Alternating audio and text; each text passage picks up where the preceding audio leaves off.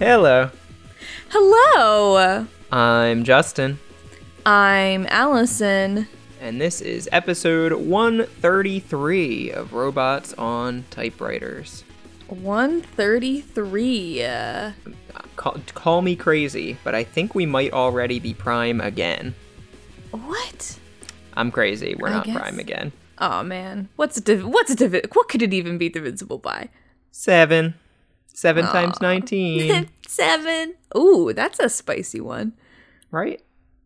Like, who would ever think of that? Why would you bother? Why would you ever have to do that? Why would you ever need to multiply 7 by 19?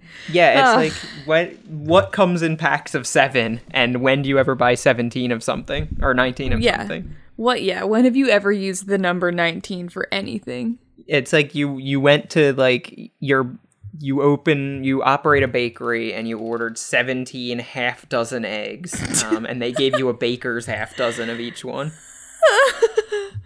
Anyway. Yeah, very bad. This is Robots on Typewriters, but what is Robots on Typewriters? Oh, wait, is it not? I thought it was, but now that you say something, it kind of sounds like it might not. It might. You might want to explain what it is, and then we can. Well, if you see something, say something. I always see something. Why are you never saying anything?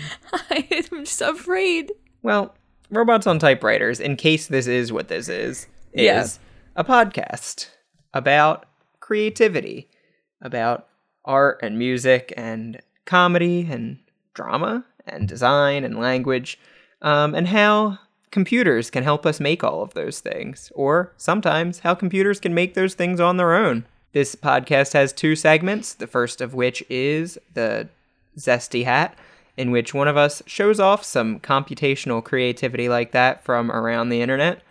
And in our second segment, the Trashy Toy, we use some of the computational tools that we talk about on this show to make a game of our own creation, or sometimes, as you pointed out last week, often of someone else's creation, but we play a computational creative game. This week it's my turn for a Zesty Hat, and I've got a pretty zesty one. A pretty zesty one? Yeah, that's right. Every now and then, there's like a recurring segment on this show where I basically read a scientific paper because someone made a new language model. And, oh baby, do we have a new language model. How did we just recorded an episode, but the energy on this one is, like, unhinged. Like, what just happened in the last 5 minutes that made us look, like I this? feel like there's normally a, like, cathartic release when we finish an episode. It's true. That's true. Like, I normally have a bunch of, like, kind of residual energy afterwards. Like, That's it's fair. like you're static charged or something, and you need to, like, touch Run your around dog. in your socks. Mean!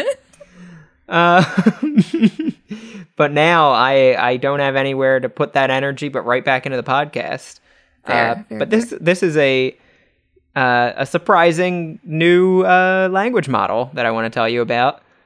The team at Google that does their AI, which I hate because it's called Google Brain. The Google Brain team released their new language model, and you're probably thinking, is it going to be bigger than GPT-3? GPT-3 is really big. No. If you remember, GPT-3 blew away GPT-2 in terms of size. GPT-2 had 1.5 billion parameters. GPT-3 had 175 billion parameters. Right. The new language model that Google Brain is unveiling, the Switch Transformer, has... You want to take a guess?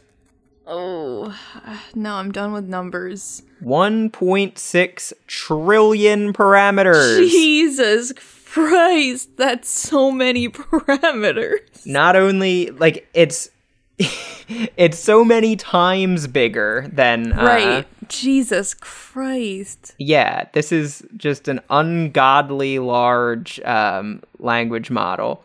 1.6 trillion parameters. But it's not... I thought I would be a lot more mad reading this than I did. But it's not so bad, actually, because of the way it's implemented. So normally I'm really mad that these models just get bigger and bigger. And I'm even more kind of upset that each model, I'm hoping that more and more parameters don't show much improvement, but unfortunately it seems like the way to get better models is to just add more parameters, or that is one way that works. That like there's really good evidence that just making these models bigger is one way to make them better too. Yeah. But this model I'm less mad than usual about, the switch transformers. Okay. And the full title of the paper is Switch Transformers, Scaling to Trillion Parameter Models with Simple and Efficient Sparsity. Okay. And when I read the title, I was already, like, intrigued and, like, ready to be kind of, like, sold something by Google, because they say a trillion parameters. That's fucking enormous. That is, you could only possibly pre-train this model if you are Google or like maybe OpenAI or Amazon or Facebook or something. But like this is now to the point that like even a large research university, like even like Harvard, probably doesn't have the compute power to like train a model like this, which is like insane if something is like too computationally intensive for even like a major university to make. But the second half of the title, so scaling up to that with simple and efficient sparsity. Sparsity meaning like not using everything that you have available to you, and scaling up to it. So not just like, you know, building a much bigger computer, but like making the computer or making the hardware that you used before able to handle a trillion parameters.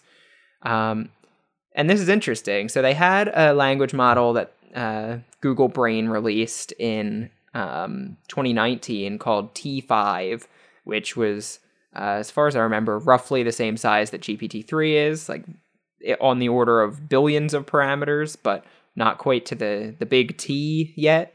And they explained that this new model, the Switch Transformers model, that doesn't really have a snappy name yet, I guess you could just call it Switch Transformer, actually used the same hardware as T5, was pre-trained 7 times faster than T5 was pre-trained. And it's also trained across 101 different languages, which is interesting. And it's a 4 times faster training. So they had a few different, the way GPT-2 had like the large version, the like extra large version that wasn't released right away because it was dangerous. The T5 had the same sort of thing where there was a base version, the large version, and the XXL version. This training Switch Transformers was actually 4 times faster than training the T5 XXL with the same exact computer power, with the same exact hardware. It's because of a really clever thing that they learned to do. So Google and a few other of these language model makers have been trying a method. So normally when you feed something to the transformer model for it to learn that thing, so if you were feeding, let's say, the entire works of Shakespeare to GPT-2 for it to learn the entire works of Shakespeare, there's a billion parameters, and you can think of them in whichever of these two ways like helps you think about them, or if neither does or both do, whatever, but these are both like fair enough ways to imagine it. You can either imagine it like a brain, and there's like a billion neurons, like a billion like individual like cells or like strings that are all attached to each other. Or you can imagine it as a billion different math equations. And either way, when GPT or when like T5 were trained on the entire works of Shakespeare, every single neuron had to see the entire works of Shakespeare, or every single math equation had to be fed the entire works of Shakespeare and like produce some output from that. The kind of new method that Google has been experimenting with is called experts, or like multiple experts is what it used to be. That the first step in training these models is training a big section of them, training like hundreds of millions or billions of these parameters to be like the expert that decides which other parameters need to see something that comes in. So it's basically like training like part of your brain to be like the doorman to decide like, you know, you can only go to that room. You only need to go to that room. And they had a couple models. I think T5 actually used this experts approach where they would train 2 different experts. They would train 2 big parts of the model to just decide where everything else goes. And those experts would have to agree on where things go. That way you didn't get some weird bias if you like fucked up one expert or something. And that made it a lot quicker to train things, because now instead of having to show every single neuron the entire works of Shakespeare, or to show every single math equation and get all of those outputs, you could only show like a few of the neurons, or like a section of them, right? So now you're only showing a few 100 million, which is still like, you know, more than I can do on my laptop, or like more than you can probably do on like your computer at home. But it's more in the ballpark of what like a researcher could do on like nice-ish hardware. Right. Which is like good for everyone. And it's also good for these large models, because it means you can put way more parameters and expose fewer of them to things that come in. Wow. What Switch does is they kind of realize that you don't even need multiple experts, that if you commit lots and lots of parameters to one expert, you can make one really good expert that is good enough at routing where everything else goes. One doorman that can decide who else needs to see everything that comes in. Whoa. So their kind of idea was, yeah, we can put 1 trillion parameters in there, but unlike GPT-3, we don't need to expose all 125 billion parameters to everything that comes in. We can expose way less of them because we have the expert kind of manning the door, which is how they're getting such quicker training speeds, because like, even though there's way more kind of brain there to work with, they're using a lot less of it each time, each thing that comes in, each new input. I know that this has everything to do with the way you've been framing it, but the expert has become like the most adorable concept in my mind. Like, I love this little... on the one hand, I would love if like someone drew the expert for us, but on the other hand, I don't want Google to like try to tell us like, look at this cute character. This is like, everything's cool, guys. Look, we have the expert on the case. No. But that... having one expert is like a pretty huge way to reduce the size you need for a large language model, or presumably for like any giant neural network. And that's really good news for like energy efficiency, for like less compute power. On the other hand, you can already see where Google's going with this, which is, instead of saying, sweet, we can do this with way less parameters, it's instead, sweet, we can pack like a fucking trillion in there. Parameters, yeah. Yeah. But it's still good news that it means, you know, we might not be far away from smaller computers and like less expensive hardware being able to run things as big as, like, being able to pre-train to make new models on the scale of like a GPT. Wild, yeah. So that is a huge step in terms of like letting more people access this sort of thing, or like research this sort of thing. But on the other hand, yeah, you can see where the big companies are going to go with it. We're going to have like quadrillion, quintillion parameter models that only use some of them. Wow. Yeah. So the other like minor complaints I have is, of course, in Google fashion, they showed all of their there's all of these like language challenges they're called like objective measures, and I think that's like an unbelievably misleading term, but it's like all of these like basically language games that have like defined solutions and stuff that you can just make your model run, and you don't even have to see the output. You don't have to see what kind of language it's producing, because it just, you know, it feeds it right into the game itself, to the challenge itself, to the benchmark. So they can show that they have better scores on these benchmarks than like any other model, which is cool. But then it means we don't get them like outputting paragraphs of like, look at this fun stuff that Switch made. So the quote unquote objective measures say that this is the best language model that's ever been created. But because it's a Google paper, we don't have like any examples of things that this model wrote. So that sucks. And what sucks even more, in my opinion, is Google, it seems, has like pretty much officially just gone to the model of, when they write a paper, just throwing it on Archive, this free academic paper archiving service that I use, like everyone uses. It's a great site, but you're supposed to like put a paper there after it's been accepted at some journal or some conference where it can be peer reviewed by other experts, by other people in that field. So so people who know what you're writing about can make sure you're not just making shit up or like cutting corners, doing something wrong. But Google Brain, the team over there seems pretty settled on just throwing stuff on archive and not submitting it for peer review anywhere, that the internet will read this paper and we don't need to publish. We don't need anyone to review our work or tell us we did something wrong because we're Google and here is what we made. Right. So that kind of sucks. But I mean, I will say they did put all of the code for Switch Transformer just like publicly up on GitHub. Oh. So like, wow, it's just there. Like you can just use it. So that's cool. Like, yeah, I'm all over the place on Switch Transformers, and I'm really excited to see what people make with them. People will make stuff with them since the code is publicly available.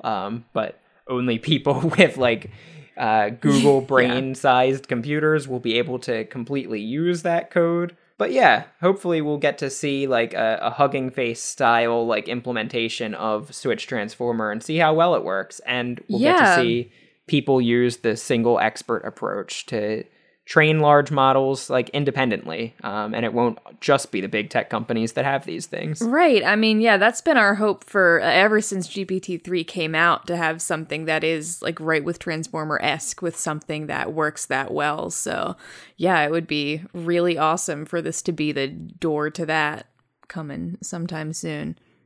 Yeah, I think I do like that it's like the way they wrote this paper anyway is understandable enough for me to read. I think like a general reader could read a lot of this and still get a lot out of it. That at the end, I think one reason they didn't go for peer review is that the end they just wrote like a freaking blog. Like I would have given them a not A on this if they submitted it as like a paper for a class. Yeah. But they wrote like, I don't have their discussion, which is normally where you write a few paragraphs about like the importance of your work. They just wrote it as like FAQs at the end of a blog post. Right. It's like, I don't have a supercomputer. Is this useful to me? Blah, blah, blah, blah, blah. Yes, here's why. And like all these like FAQs. But yeah, the way they wrote it does make it easy to understand. So I wouldn't rule out going and reading this paper for yourself. And yeah, I think like Allison said, like this is what we've been hoping for a while. Conflicted that it's one of the huge tech companies like putting something like this out, but hey, they're putting it out publicly. So hopefully, everyone will have more access to large models real soon. Yeah. Well, yeah, that's awesome. That is a big hat. What did you say? Did you call it like a spicy hat or something? You were like, this one's spicy or something. I think I did say that this one's spicy. Yeah, that was very spicy. That's a spicy hat ball. So very good. Thank you.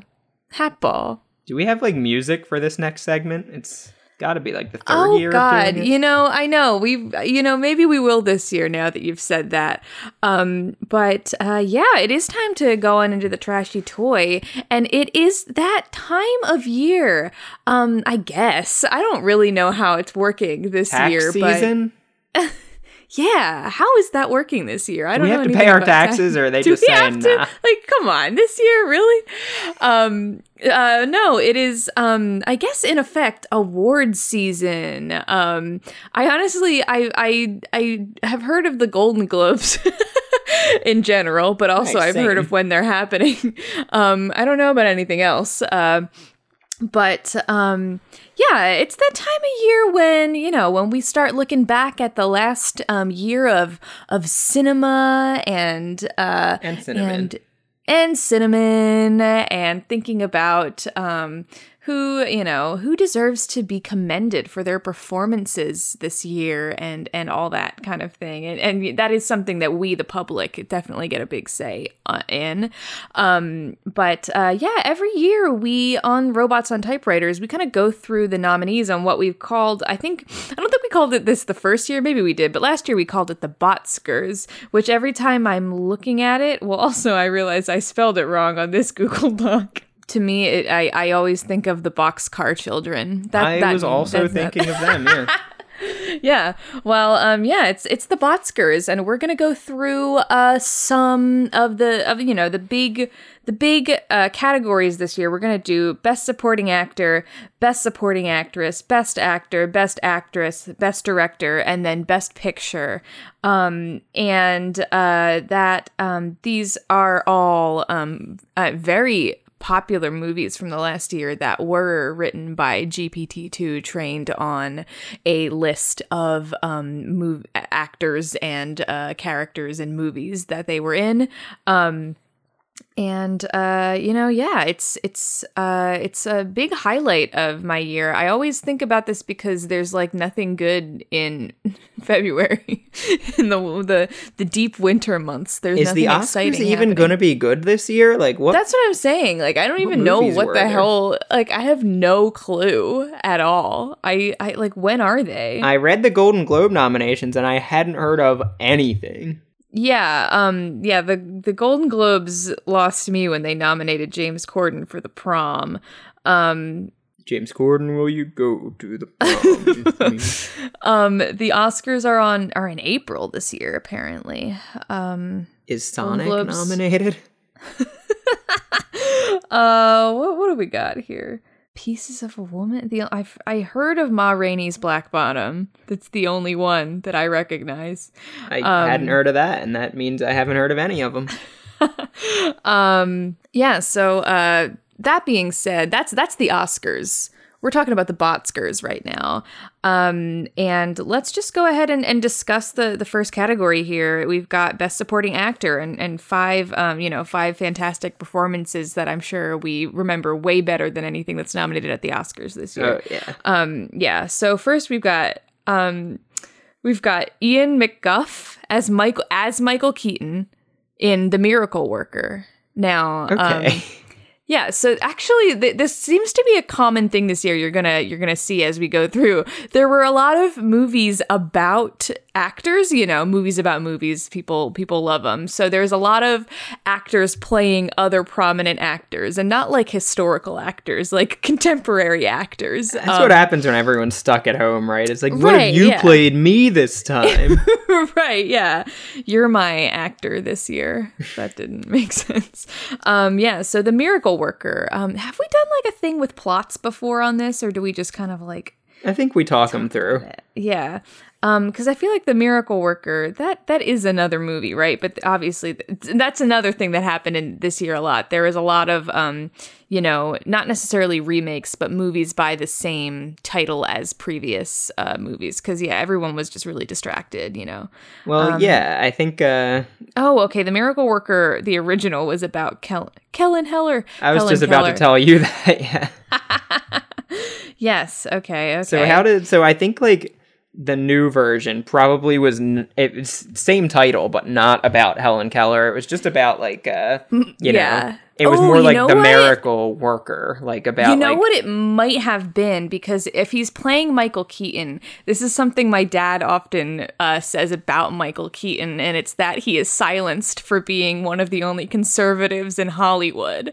So maybe this is like a pro Michael Keaton piece, Yeah. About, so I think that's why it's called The Miracle Worker. That he can't communicate with the general public, so he needed somebody to be his miracle worker, making his message something that everyone else could take in. Yeah, who is that? Like Mike Lindell, the Pillow Man.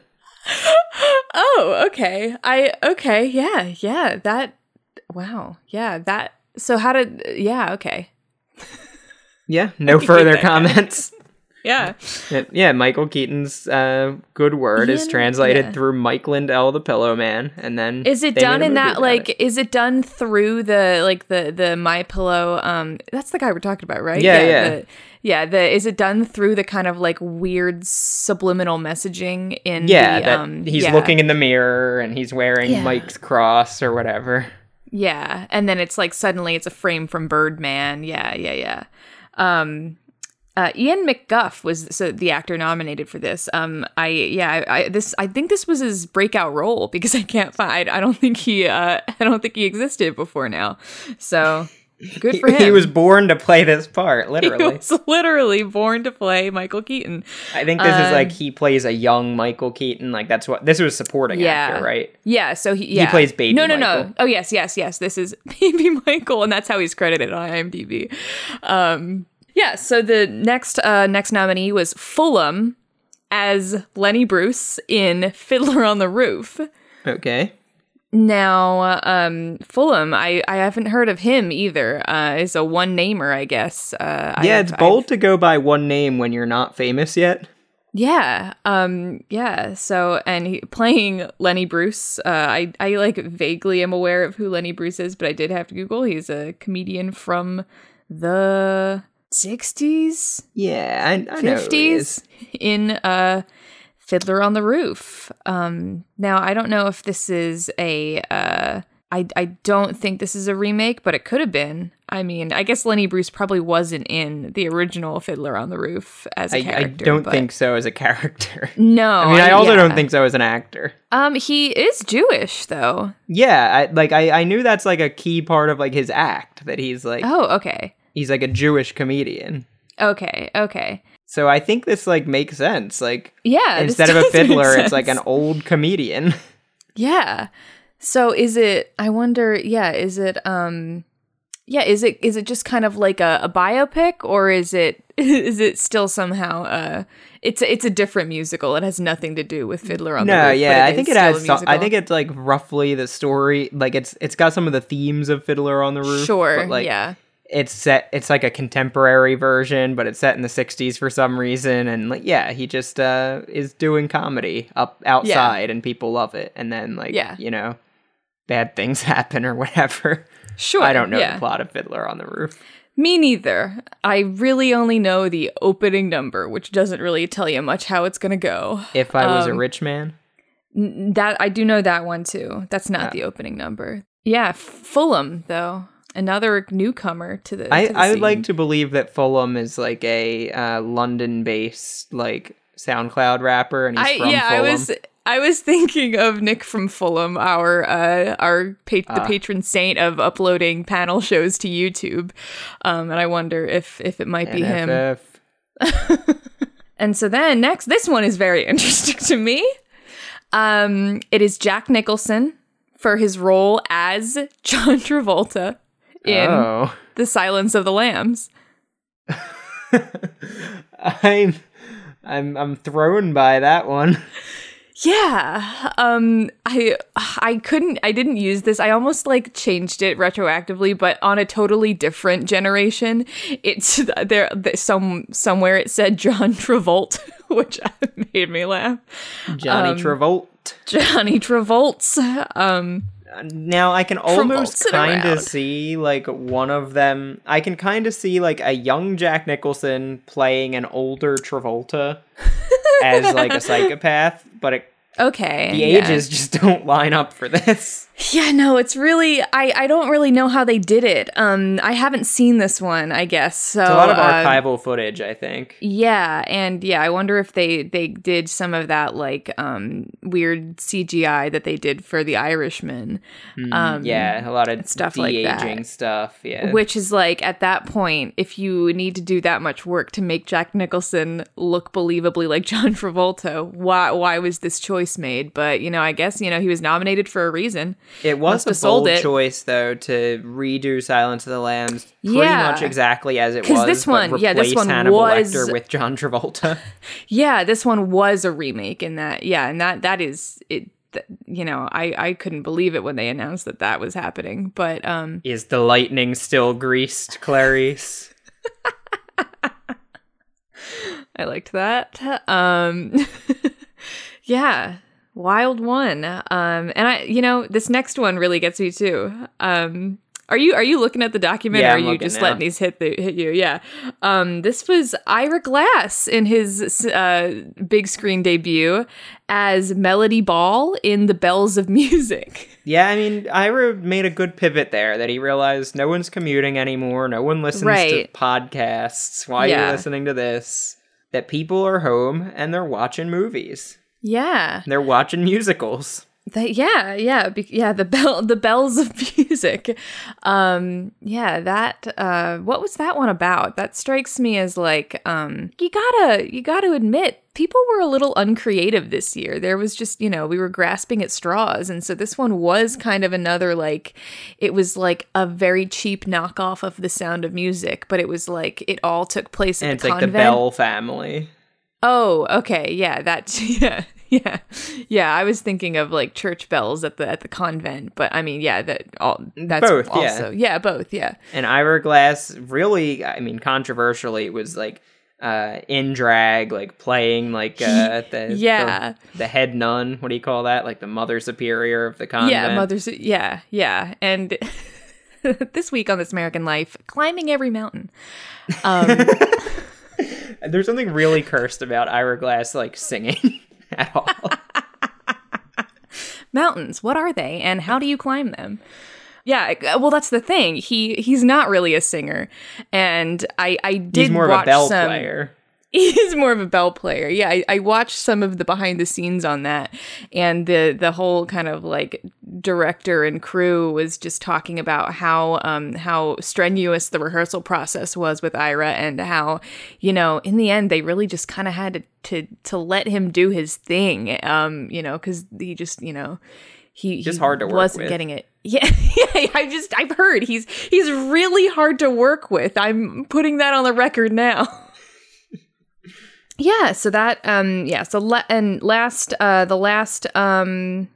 last one in the category, bit of a genre bender here. I really actually should stop looking. I know. I liked it when I didn't know if you were looking or not, but then I like surprised you with one. I'm gonna stop looking. Yeah, so the next one, last in the category, was Sleazy Dog as Charlie Pimp My Titties Gaskin in Little Big Town. Isn't Little Big Town like a sitcom or a Little Big series? Town, I think, is like a country band. I don't know what I'm talking about. Yeah, they're a country band. I think you might be thinking of Big Little Lies. Maybe, yeah. Little Fires Everywhere. Yeah, there's that one too. I saw a TikTok that like listed all of the things that sound like that, and I was like, wow, there's really a lot of things like that. Little Fires Everywhere, by the way, definitely not a sitcom, but that's fine too. I mean, neither is Big Little Lies. Yeah, so Sleazy Dog. Have you heard of this guy? I like doing that more and more high pitched every time. Yeah, I was gonna say, I like that your Jay Leno gets increasingly close to just a dog whistle, and not even like the new meaning of that. Yeah, I think this is the kind of former name that Fulham went by before he went by Fulham. Oh, so it was like a recent name change. Yeah, I think it's like a Snoop Doggy Dog and then just like Snoop Dogg. But isn't that, I mean, like, it almost feels a little like, it feels a little insidious when you put it that way, because it's like he, got nominated twice under two different names, like making it look like he's two different people, but he's not. I mean, you can be nominated twice and won Oscars. You can, but like, not like this. I mean, like, I guess no one's ever changed their name mid award season before, I guess. But, so Little Big Town, what was that about? Little Big Planet. Little Big, yeah. And, yeah, so the supporting role of Charlie, quote, Pimp My Titties Gaskin. Was this like, what was this movie about? I don't know. So I think everyone just wanted everything to be a little big, and he wanted his titties bigger. Oh, yeah. So he wanted, his whole thing was like, okay, so yeah, this was it was a story of a town where everyone was trying to make things just a little bit bigger. Yeah, it's like kind of a Midwest town, kind of run down, right? And finally, somebody bought a big car, and everyone, that kind of like was the turning point for the town. Yeah. Now everyone's like, I want something big. Right. Yeah. And so, yeah, the main character, their kind of thing was like, I want something big and it's going to be my dreams. And then there's the kind of like goofy side character of Charlie Gaskin who just wanted bigger titties. Yeah, exactly. That's exactly right. And you know what? Honestly, he was one of my favorite performances in that movie, as silly as it is. Sometimes in a movie like that, the comic relief is what gets you. They played it really sensitively, and they didn't just do it for laughs. They kind of got into like, what is gender identity and like how does one express themselves through their body. It was much more kind of subtle and sophisticated than whatever Ira was doing. Right. Yeah.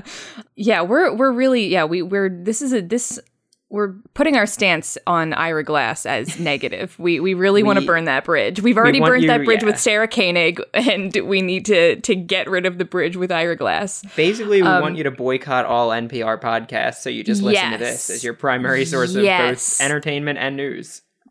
Yes, precisely. Well, that being said, let's put this. Let's see who won, and that would be the winner is Fulham as Lenny Bruce in Fiddler on the Roof. Congratulations. Yeah, I mean, some might think he deserved it for Charlie Pimp My Titties Gaskin, but I mean, if he wasn't going to get it for that, at least he got it for Lenny Bruce. I don't think he's got a range. Was ready. No, he's really got a range on him. That kid's got a bright career ahead of him. He's really got a rain jacket, is what I thought you were going to say. He's really got a rain jacket. Ooh, let me tell you. Imagine the titties you could fit in there. Was it the fitties you could tit in there? All right, Best Supporting Actress. I feel like we always do this with this one where we just harp on, we have so much to get through, and we harp on them for so long. Best Supporting Actress. First nominee is Loretta Lynn as Rose Tyler in Rain Man. Is Loretta Lynn still, I mean, obviously she's still alive, but like, is she still alive? Yep. I was going to say, I don't know. I have an increasingly poor grasp on who is alive. Considering you thought Christopher Plummer has died once a year for the last 10 years. Loretta Lynn is much older than I thought, too. Yeah, but she's still kicking, and she played Rose Tyler in Rain Man. So that was a bold combination of 90s movies. Rose Tyler, correct me if I'm wrong, that's the lady from Titanic. You would be wrong. She is the lady from Doctor Who. Oh. When you said 90s movies, I was like, what? You might not be wrong, but it's pretty unlikely that you're right. Yeah, so what was this was this like a mashup, or I didn't I might have seen this one early in the year, but they all blend together. I think Loretta this was Lynn. I wish I knew like more about Rain Man. I have not seen Rain Man, so I can't. I feel like I've seen half of Rain Man. I think this was like just a kind of clever title for like a new Doctor Who kind of reboot, right? And it was just wild that it got nominated. Yeah, there's a man who's like out in the rain. Yeah. Rain Man. Yeah. It's really like the official title is like Doctor Who : Rain Man. Yeah, and so weird that, I mean, I guess I can kind of see maybe what they were going for, casting Loretta Lynn as like an older Rose Tyler. Not that they look at all like, no, but I think I get the idea. Like, yes, yeah. The same way they had Fulham playing baby Michael Keaton. Right, and by Fulham, that was just big Ian this McGrath. year. Right. Yeah. Was that him too? Yeah, wait, you didn't recognize? That's his real name. My God, see, he just can get lost in a role, really. Like, I mean, yeah, he's that's his big secret, too. He changes his appearance and legal name every time he acts in a different movie, just in case. Wow, that must be a bitch for SAG. There's like a joke that I can't even find right now. Like, me too, that's all I have. His big titties were a bitch for SAG or something, or... Okay, so now next we've got Susan Hayward as Nellie Woodward in Son of a Bitch. Okay. Now, Susan Hayward, I feel like I saw her name a lot, so I think she's real and very dead. Yeah. She archival footage. Yeah, she died in 1975. So Son of a Bitch is actually an animated movie. It's about like a dog and like, you know. Oh, a puppy. Yeah. That was, I thought Soul was Pixar's big thing this year, but was that, I guess that not make the cut? No, this is not Pixar. This is not an Pixar. Off-brand. You remember Lemon Demon? That's him? This is him? Yeah. You didn't know? That's funny. No, I mean, Lemon Demon has been like probably one of my top listened to albums of 2020. So he really took, I mean, it wasn't an album he made this year. But I listened to it a lot. So yeah, he really took over my life this year. I didn't even know. Weirdly, he did put out an album this year, but that's not the one I listened to. Because I did listen to the new, the Mouth, whatever this one was called. No, I just listened to Spirit Phone nonstop. Nice. Yeah, so that was him. So it was like Ultimate Showdown style, like animation. Okay, incredible for the big screen. Yeah. For the big screen, I'm sure it looked great. Yeah, yeah. Who was more prepared to put out like a major movie during everyone being stuck at home than a former Newgrounds animator? Exactly. Yeah. So and to use archival audio of Susan Hayward's voice as Nellie Woodward. Was that like was that like the mother dog character in that, or like what? I'm imagining this was like a Homeward Bound kind of situation. Yeah, that was like the grandma dog that like helps him out like later on in the movie. Okay, yeah. I think like the titular son of a bitch runs away from home. I'm upset how much I really want to see this movie. Yeah, I think you basically get it. Yeah. Oh man, yeah, I'm gonna go watch that once we finish up here. Next one. This one's interesting. We have Hilary Swank as Martha in Whoopi Goldberg? It's a Whoopi Goldberg with a question mark? Okay, yeah.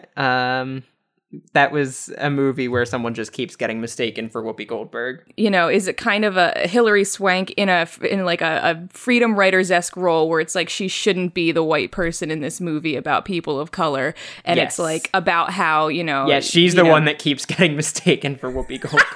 No, that's not what I was saying. Oh no, she keeps mistaking every black person she sees for Whoopi Goldberg. And then like learning about how like, no, it's like everyone doesn't look like Whoopi Goldberg, you just are racist. Yeah, exactly. The moral of the story is that black people look different from each other. Right, and that's why lesson. That's why the Academy was so interested, that it was a message they could finally, they were like, oh, this is a social message that we can tolerate. Yeah, we can handle this one. Yeah. Okay, so no further comment on that movie. Next we had Mary Poppins as Annie Nellie Furtado, Nellie in quotes, in Hank the Giant, and that is also in quotes. That's the title of the movie. The title of the movie is in quotes? You'd be correct. I looked up whether Nellie Furtado's real first name is whatever Annie? You said. Annie. It is not. It is Nellie. Oh, okay. Yeah, so Hank the Giant was I gotta say, my biggest question about this is that I didn't really understand Mary Poppins. Like, is it really her? No, this is a London-based rapper named she's they like really bottles. Took over this year. Yeah, like I mean that's who the kids want to see these days. That's fair. Yeah. Okay, so this wasn't as whimsical as it sounds. In fact, it was a movie about Nellie Furtado. Yeah, this was just a movie about Nellie Furtado's life, a biopic. I do have to say that in this Nellie is spelled Nellie in quotes. That's the middle name. Well, they didn't have this was not an authorized biopic. I actually think this was come to think of it, like this is a supporting actress role, so this was probably a biopic about someone else's life that Hank she the was Giant. Like, yeah. Hank the Giant was probably some like record producer. I don't know. Sure. Yeah, definitely. Yeah. And then finally in this category we have Joan Thompson as Anna, quote, Maggie Moore in Wild with Red Hot Chili Peppers. Okay. This was like a concert movie? Yeah, it was with with characters as you'd have it. Joan Thompson is not someone that I think I think she also just came on the scene this year. Did she play like a groupie? So maybe it was a concert movie with all these kind of like contrived backstage scenes as well between songs. Oh yeah, I think that's like most of the movie was like that. It was like hanging out with the Red Hot. It was getting wild with the Red Hot Chili Peppers. Wild with Red Hot Chili Peppers. Yeah. So she played a groupie, I suppose. Yeah. Yeah. I think it was like a groupie that was like particularly influential on them. Like maybe this lady was like the inspiration for like Danny California. Yes. Yeah. Yeah. Her real name was Maggie Moore, but Yeah. I looked just Anna Maggie Moore.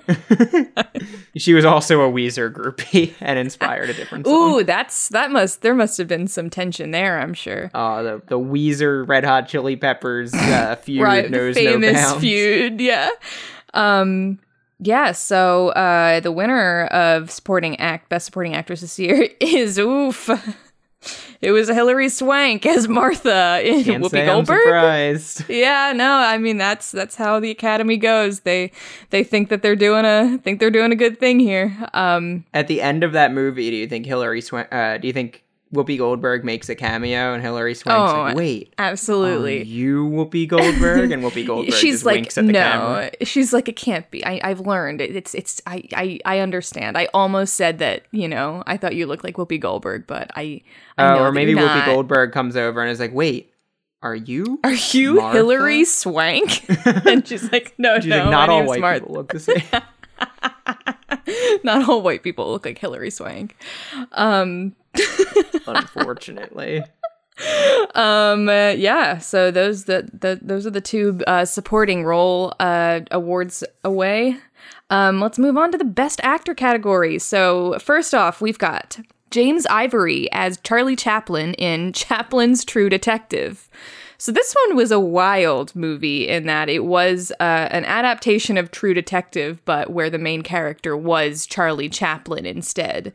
I like that. I think there's definitely like an audience right now. We're all stuck at home. We want something fun, but also serious. And I think, Black and White, it's, the artist won in the last decade. Oh, yeah. And there's every reason to believe it's going to make sense. I mean, the guy's name is James Ivory. Ivory's black and white. Oh, he's a real man.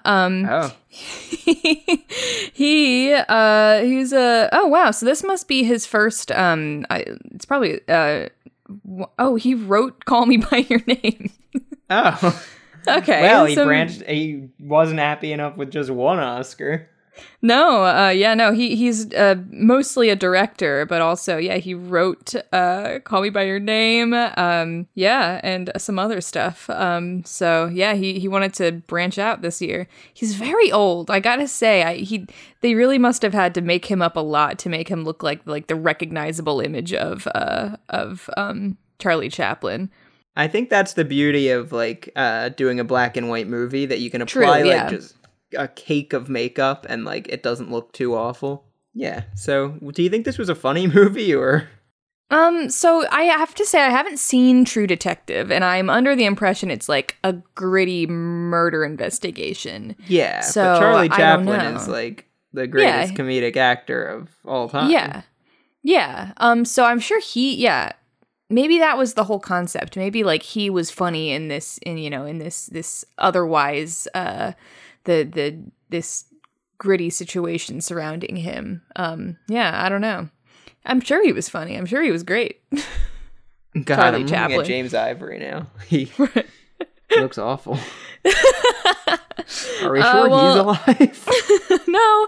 Well, next one is another old man who I had to look up. Wait, let me double check that he's just I think this man is dead. This man's dead. Archival footage, as we say here at the awards. Art Carney as Chicago Bears in the autobiography of Art Carney. Did he host a game show? He was on the Honeymooners. Okay. Yeah. Okay. I'm not hearing anything.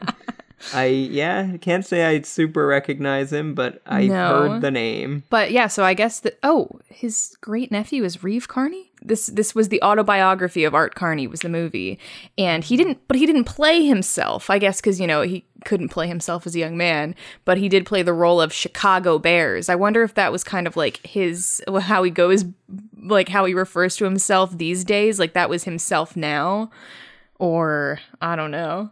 So wait, was Chicago Bears that's not the football team, just like? I mean, as far as I didn't see this one because it looked kind of boring to me, but I got to assume it was just his name, unless he was playing an entire sports team. I can't remember what sport you just said.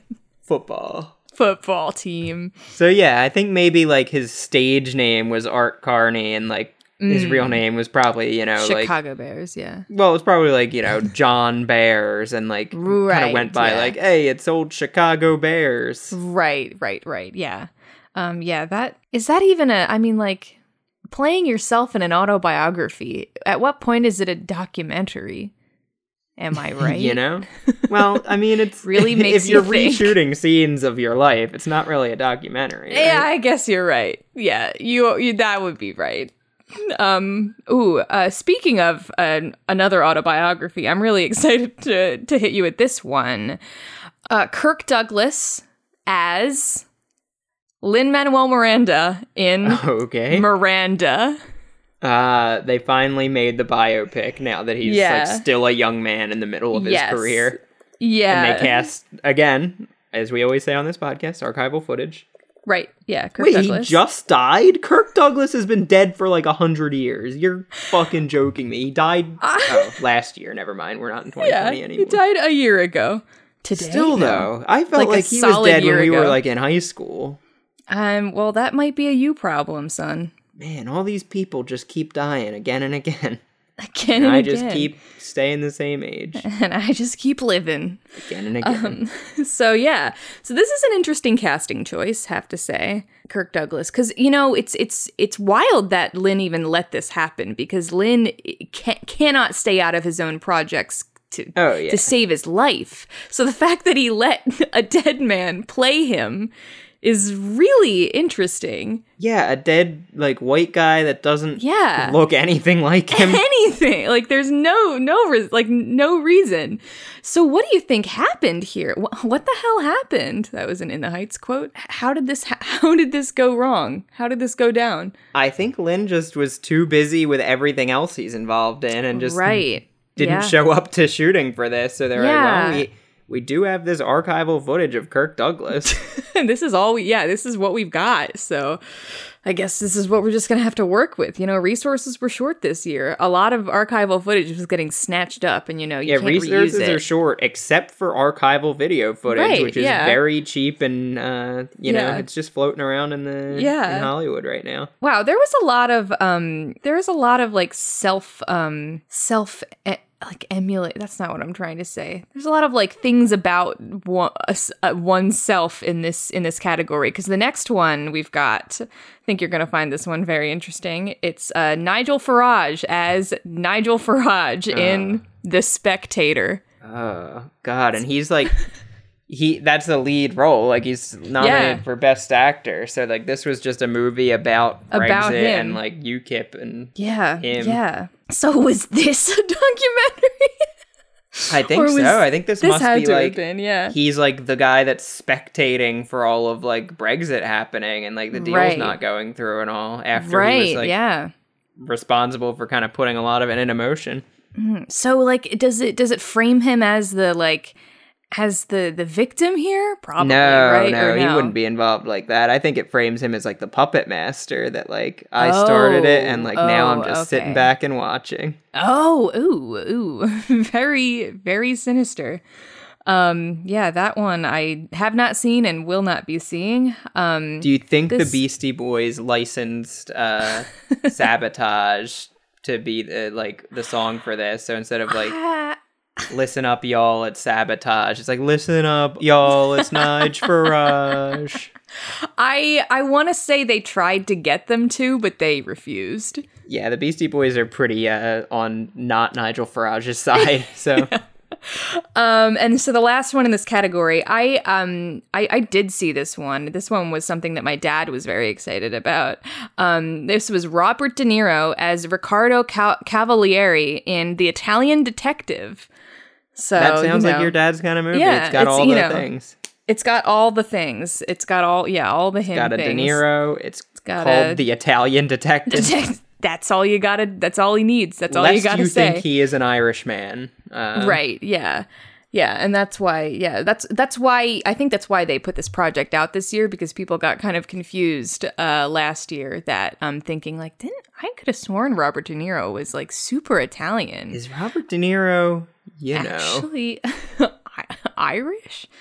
Yeah. So this was. I mean, I gotta say, it was very straightforward. There was nothing really groundbreaking about this. Was this a Martin Scorsese project? Oh, it must have been. You think De Niro is getting out of bed for anyone else at this point? Yeah, no. Also, do you think anyone else is making a movie called The Italian Detective? No. Yeah, so that The Italian Man with a Gun, a Martin Scorsese film. Yeah. Was Al Pacino in this one as well? I did say I see it. Now it's got all the, your Joe Pesci, your Al Pacino, all of these guys. Yeah. Danny DeVito. Yeah, Danny DeVito. There's something there that's like a we didn't start the fire, but a bunch of Italian actor names. Oh yeah, I wanna. I'll work on that after this, and then I'll make a TikTok dance to it. Make the syllables work for it. Ray Liotta, Richard Nixon. I don't have a second one. Really good. Yeah, so that's the whole category. So let's see who won that. We don't even need to discuss what that one was about. It's just a Scorsese movie where an Italian guy has a gun. Yeah, and unsurprisingly, I feel like this makes sense. The winner is James Ivory as Charlie Chaplin in Chaplin's True Detective. Okay. Yeah, black and white is the way to go these days. Can't Once say you go black and white, you never go back and white.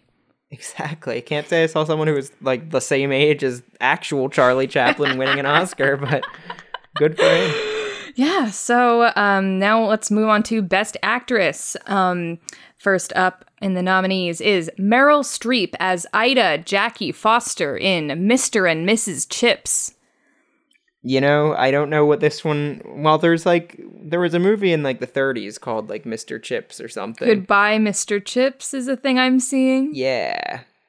But, I mean, of course, Meryl Streep, we basically don't even need to know the rest of the nominees. If it's a weird year, she's just going to win the Oscar. Yeah, I mean, that's what, you think she's a shoo-in, but there's a lot of other names on this list that you never know, like Eleanor Rigby as Mary Todd in Mary Todd. Ooh, a documentary about Abe Lincoln's wife, and it stars the lady from that Beatles song. Yeah, she's been really quiet for since her kind of rise to fame in that song. She was really just a name, but she decided to finally throw her hat in the ring this year and went full force in a big bombastic historical piece about Mary Todd Lincoln. I mean, she's got name recognition already, but now you put a face to it. And do you think Daniel Day-Lewis was he in this as Lincoln again? Oh yeah. Nice. And it was but I mean, it wasn't made by fuck, who made that movie? Why can't I remember? I know what you mean, but I forget to. I keep wanting to say a name that I know is not the name. Oh wait, no, it was Steven Spielberg. I'm really glad I didn't. Oh, it's because the screenplay is by Tony Kushner, and I almost said Jared Kushner. I did not realize Lincoln was by Steven Spielberg. Me neither, really. I really thought it was by Tony Kushner. I guess it was, in a sense. Who is the real author? Anyway, yeah. So then next up, another repeat nominee. And this is Joan Thompson, nominated again, with a very similar character name. Her previous character name was Anna Maggie Moore, and this one is Anna Adams in The Unsinkable Anne of Green Gables.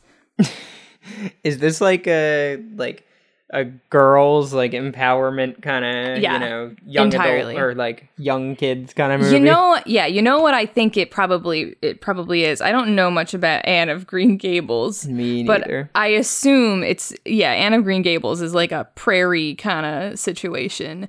I think this was like a modern day adaptation where it's like, you know, she's just a really empowered, you know, young girl who, I don't know anything about Anne of Green Gables. A couple expect to adopt an orphan boy, not an impetuous red-headed girl.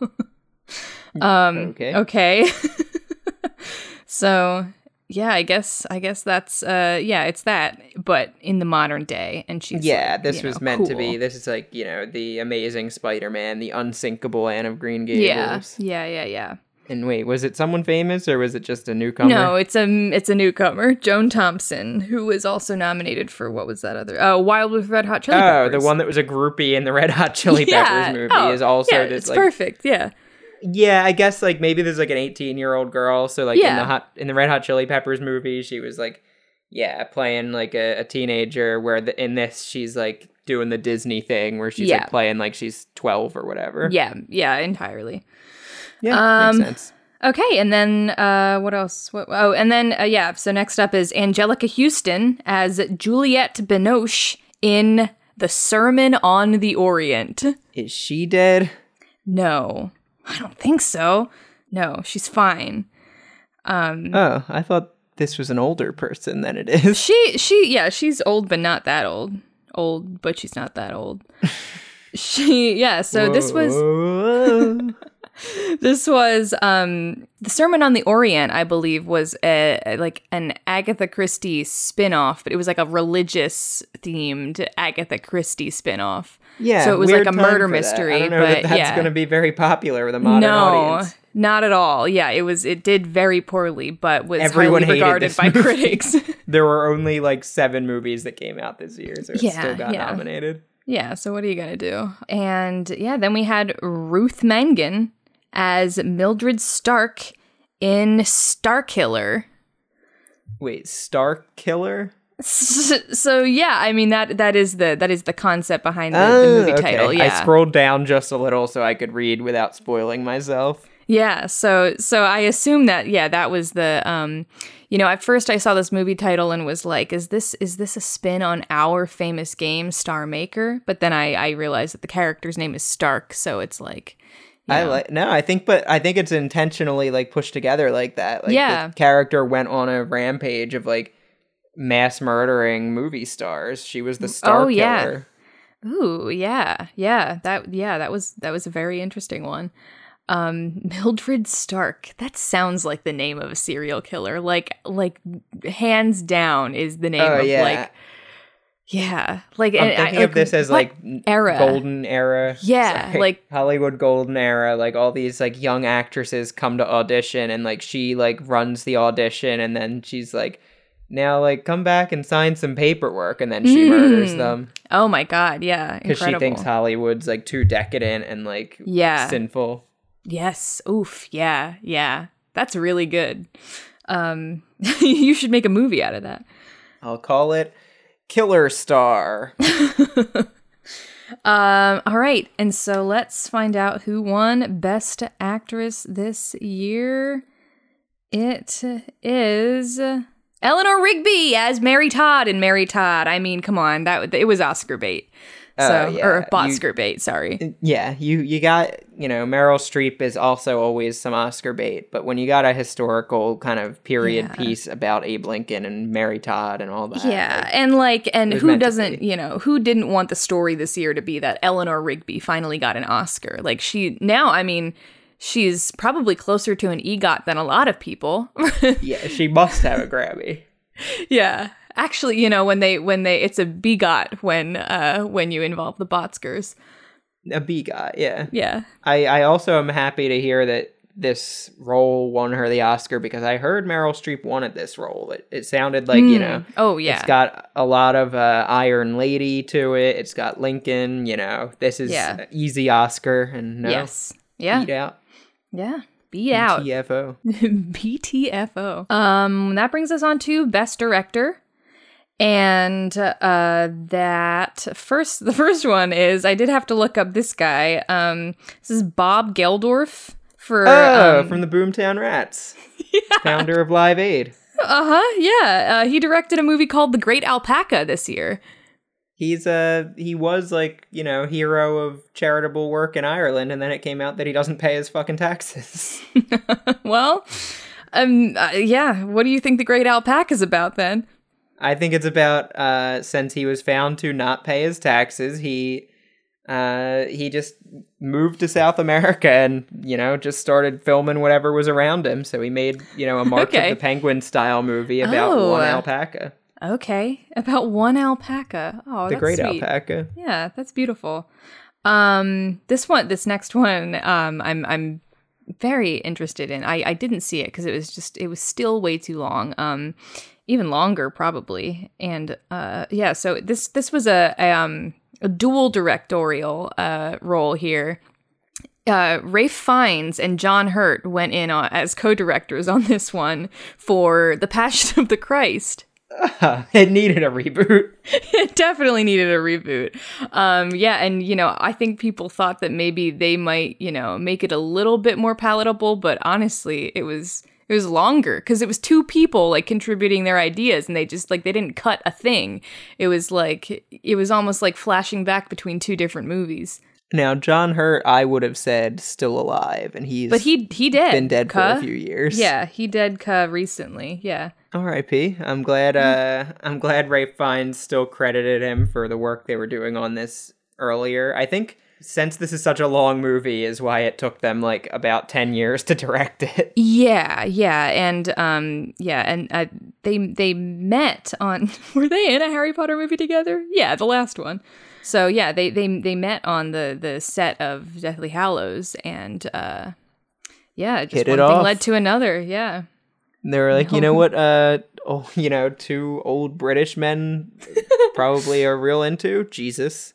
They were hanging out and they said favorite movie on 3. 1, 2, 3. Passion of the Christ. 1, 2, 3. Harry Potter and the Deathly Hallows Part 2. And then they both laughed. But your real favorite movie. They pointed at each other and went, Deathly Hallows Part 3. I thought I said 2, but that would be really good if they both said Part 3 at the same time. And they were like, but what if it was about Jesus? J.K. Rowling with their eyebrows up. Next nominee is Diane Lane for Professor of English at the University of Chicago. Okay, yeah. She saw the success of the movie about Alan Turing and the other movie the same year about Stephen Hawking, and was like, right, yeah. Just a movie about a compelling professor. Academia, yeah. Yeah, that's what the kids are into these days. Diane Lane is in fact a actress who is alive and well and was in not much, but she was in The Outsiders in 1983. I've definitely heard her name. Diane Lane won't change your mind. That's it, yeah. Yeah, so that was her movie this year. This one I'm excited about. This was Bryan Cranston directing The Great Gatsby. Okay, yeah. This was if you thought the Baz Luhrmann one was the Great Gatsby musical, this was the real Great Gatsby musical. Yeah. And honestly, it was better. It was great.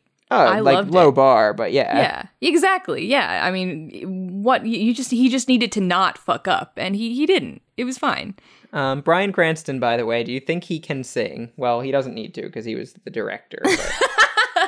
I feel like he actually probably can sing. I agree. Yeah, I was going to say the same. Just, based off of his whole vibe, I would guess yes. Yeah, he seems just generally, multi-talented. Yeah. So, he probably had a better sense for music than, say, I don't know, Tom Hooper, who has a famously bad sense for what the hell music even is. Bryan Cranston went to make the big blockbuster musical of this year, and he did it. Good for him. Yeah, he had a little bit of extra time and all, a little bit of extra Tylenol from the set of Breaking Bad. But also, since we're all stuck at home, he was like, you know what? I'm gonna do my real passion, musicals. Yeah. So this last one, I think we both made an active choice not to see this movie this year. I would bet. Because it was Jill Claypool Passion directing. of the Christ again. No, but not unrelated based on context. It is Jill Claypool directing J.K. Rowling. Wow, I legit almost, instead of that joke, said, was it transphobic? And the answer would have been yes. Yes. Definite yes. Yeah, you think this was a scathing take or like a puff piece? I thought it was a puff piece. I was under the impression it was, trying to save face. Piece. Yeah, I think, she, thought that because I think J.K. Rowling constantly thinks that if she keeps telling her own story, eventually someone's gonna, feel bad. But I can't be a bigot because I used to be poor. Exactly, yeah. Jill Claypool, I guess first-time director, clear. You know what? First time, long time. You know what? I gotta say, I don't think, I have a feeling Jill Claypool does not exist. I think this might be a Robert Galbraith situation. I think you're right. Yep. That's probably what that was, so...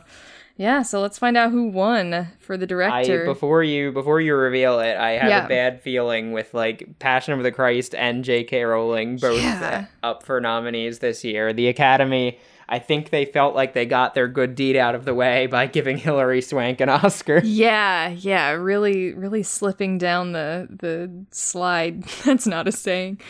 You would, So unfortunately, the winner was Ralph Fiennes and John Hurt for The Passion of the Christ. Cool. Did the real Passion of the Christ win an Oscar when it came out? I feel like probably. It must have won something. Yeah. It won a few Oscars, including Best Makeup, Best Cinematography, and Best Original Score. Okay. But, nothing that big. Yeah, well, this one got Best Director. So now we've got to do Best Picture. Now, how do I want to do this? Do I want to I think what I might do, it seemed like we had a really long list last time, and I don't remember how we did it. Was it just putting every movie that was nominated for anything in? Yeah, I think I'm just going to put my whole list in because all the movies are different. We had repeats on the list last year, and I can't remember what that meant, how we did that. I guess I'm just going to put the whole list in here, and I'll do 5 for the nominees, and we can talk about their merits as Best Picture. So we've got the Silence of the Lambs, the remake, the Autobiography of Art Carney, The Passion of the Christ, The Sermon on the Orient, and J.K. Rowling. Some real losers in this one. I guess, I hope no one wins. Yeah. I don't want any of the... maybe the Silence of the Lambs. I think the Silence of the Lambs is the only thing that I would be interested in seeing win this. It's a very, Jesus and, intolerance-heavy set of movies. Yeah, really bad. How did this happen? I guess the Academy... No, okay, here's something to discuss. The Botskers. Yeah. Who's actually judging these? Is this, is there some, Academy that we've never really it's not the Academy that does the Oscars, right? Yeah, no, it's not the Motion Picture Academy or whatever. Right. This is, the Academy of Bots. This is, GPT and Cleverbot. There's our problem. Yeah. Yeah, I think it's the same problem with the real Academy, that there are, kind of new forward-thinking members, but then there's the kind of institutional members like Cleverbot that still get to vote every year. Yeah. Eliza. That's a big problem in the industry. We should, maybe we should do something about that. I don't know what that would be. That sounded threatening. Progress is a series of funerals. Progress is 4 weddings and a funeral. And the winner is 4 weddings and a funeral. And the winner is, I'm terrified. It's The Silence of the Lambs! Hey, thank God. Thank God. The lesser of 4 many evils. Okay. Good for Jack Nicholson and everybody involved in that project, and John Travolta by association, I guess. Well, yeah, John Travolta was not consulted to be the lead character in a movie about John Travolta killing people. Right, yeah. Yeah, what a weird film, but like honestly, it was more enjoyable than the rest on the list. So yeah, that wraps up the Botskers for 2021. It was a weird year for cinema. Weird year for Cinnamon, yeah. What else can you say? Yeah, and I'm glad, we averted something really bad at the end. We got a good Best Picture winner. Are there any of these movies you're most excited to see after all this? Out of ones that I haven't seen, I would love to see, I can't remember if I said I saw it or not, but I would love to see Starkiller. I'm very intrigued by Starkiller. I'm really surprised you didn't say "Son of a Bitch," the lemon demon dog trying to find its way home. Oh my god, movie. I forgot about that. No, I'm watching that immediately. I already counted that as something I've watched because I'm watching it in 5 minutes from now. Yeah, I forgot about that. Oh, wow. I would watch Professor of English at the University of Chicago. I'm sure it would be nice. It's a little dry, but Yeah. It's relatable for me. Yeah. Oh, and I am interested in the Bells of Music with Ira Glass just to see him flounder. Just to see him writhe around and try to get out of that one. Yeah. Fuck you, Ira Glass. Yeah, as we always say on Robots on Typewriters. Fuck you, Ira Glass. Yeah, well, that's for this. That's what we really like for this week. We're keeping it coming, bringing that back in full force. If you hear us forget it. How did you make all of these? Oh shit, yeah. I used GPT Simple by Max Wolf. It's a Google Colab that allows you to train GPT-2 on a data set, and that data set that we used was actually can be found on our GitHub, which is github.com/robotsontypewriters, I think. You can find there this data set and a lot of other wacky data sets that we've used in games. And if you would like to give us your 2 cents about any of these movies, if you saw them this year, which ones you liked, which ones you feel like got snubbed, you can email us at robots@batcamp.org, and you can also tweet at us at robottypewriter. And we have a theme song, and it's called Video Challenge by Anamanaguchi. And what? You have a final movie you want to see, or a final, like a Lifetime Achievement Award or anything? Ooh, I'm really impressed by Eleanor Rigby for coming out of her shell this year, and I'm really excited that she actually ended up winning the award because it probably made it all worth it for her. Isn't the whole concept of Eleanor Rigby that she's like quiet and unassuming and lives in a church or something? Yeah. Yeah. Yeah, good for her. Beating the shit out of Meryl Streep and playing a historical figure. As we always say here, fuck you, Meryl Streep. As we always say here, fuck you, Ira Glass, fuck you, Meryl Streep. J.K. Rowling, we stand by line. J.K. Rowling, we're done with you. You fucking imbecile.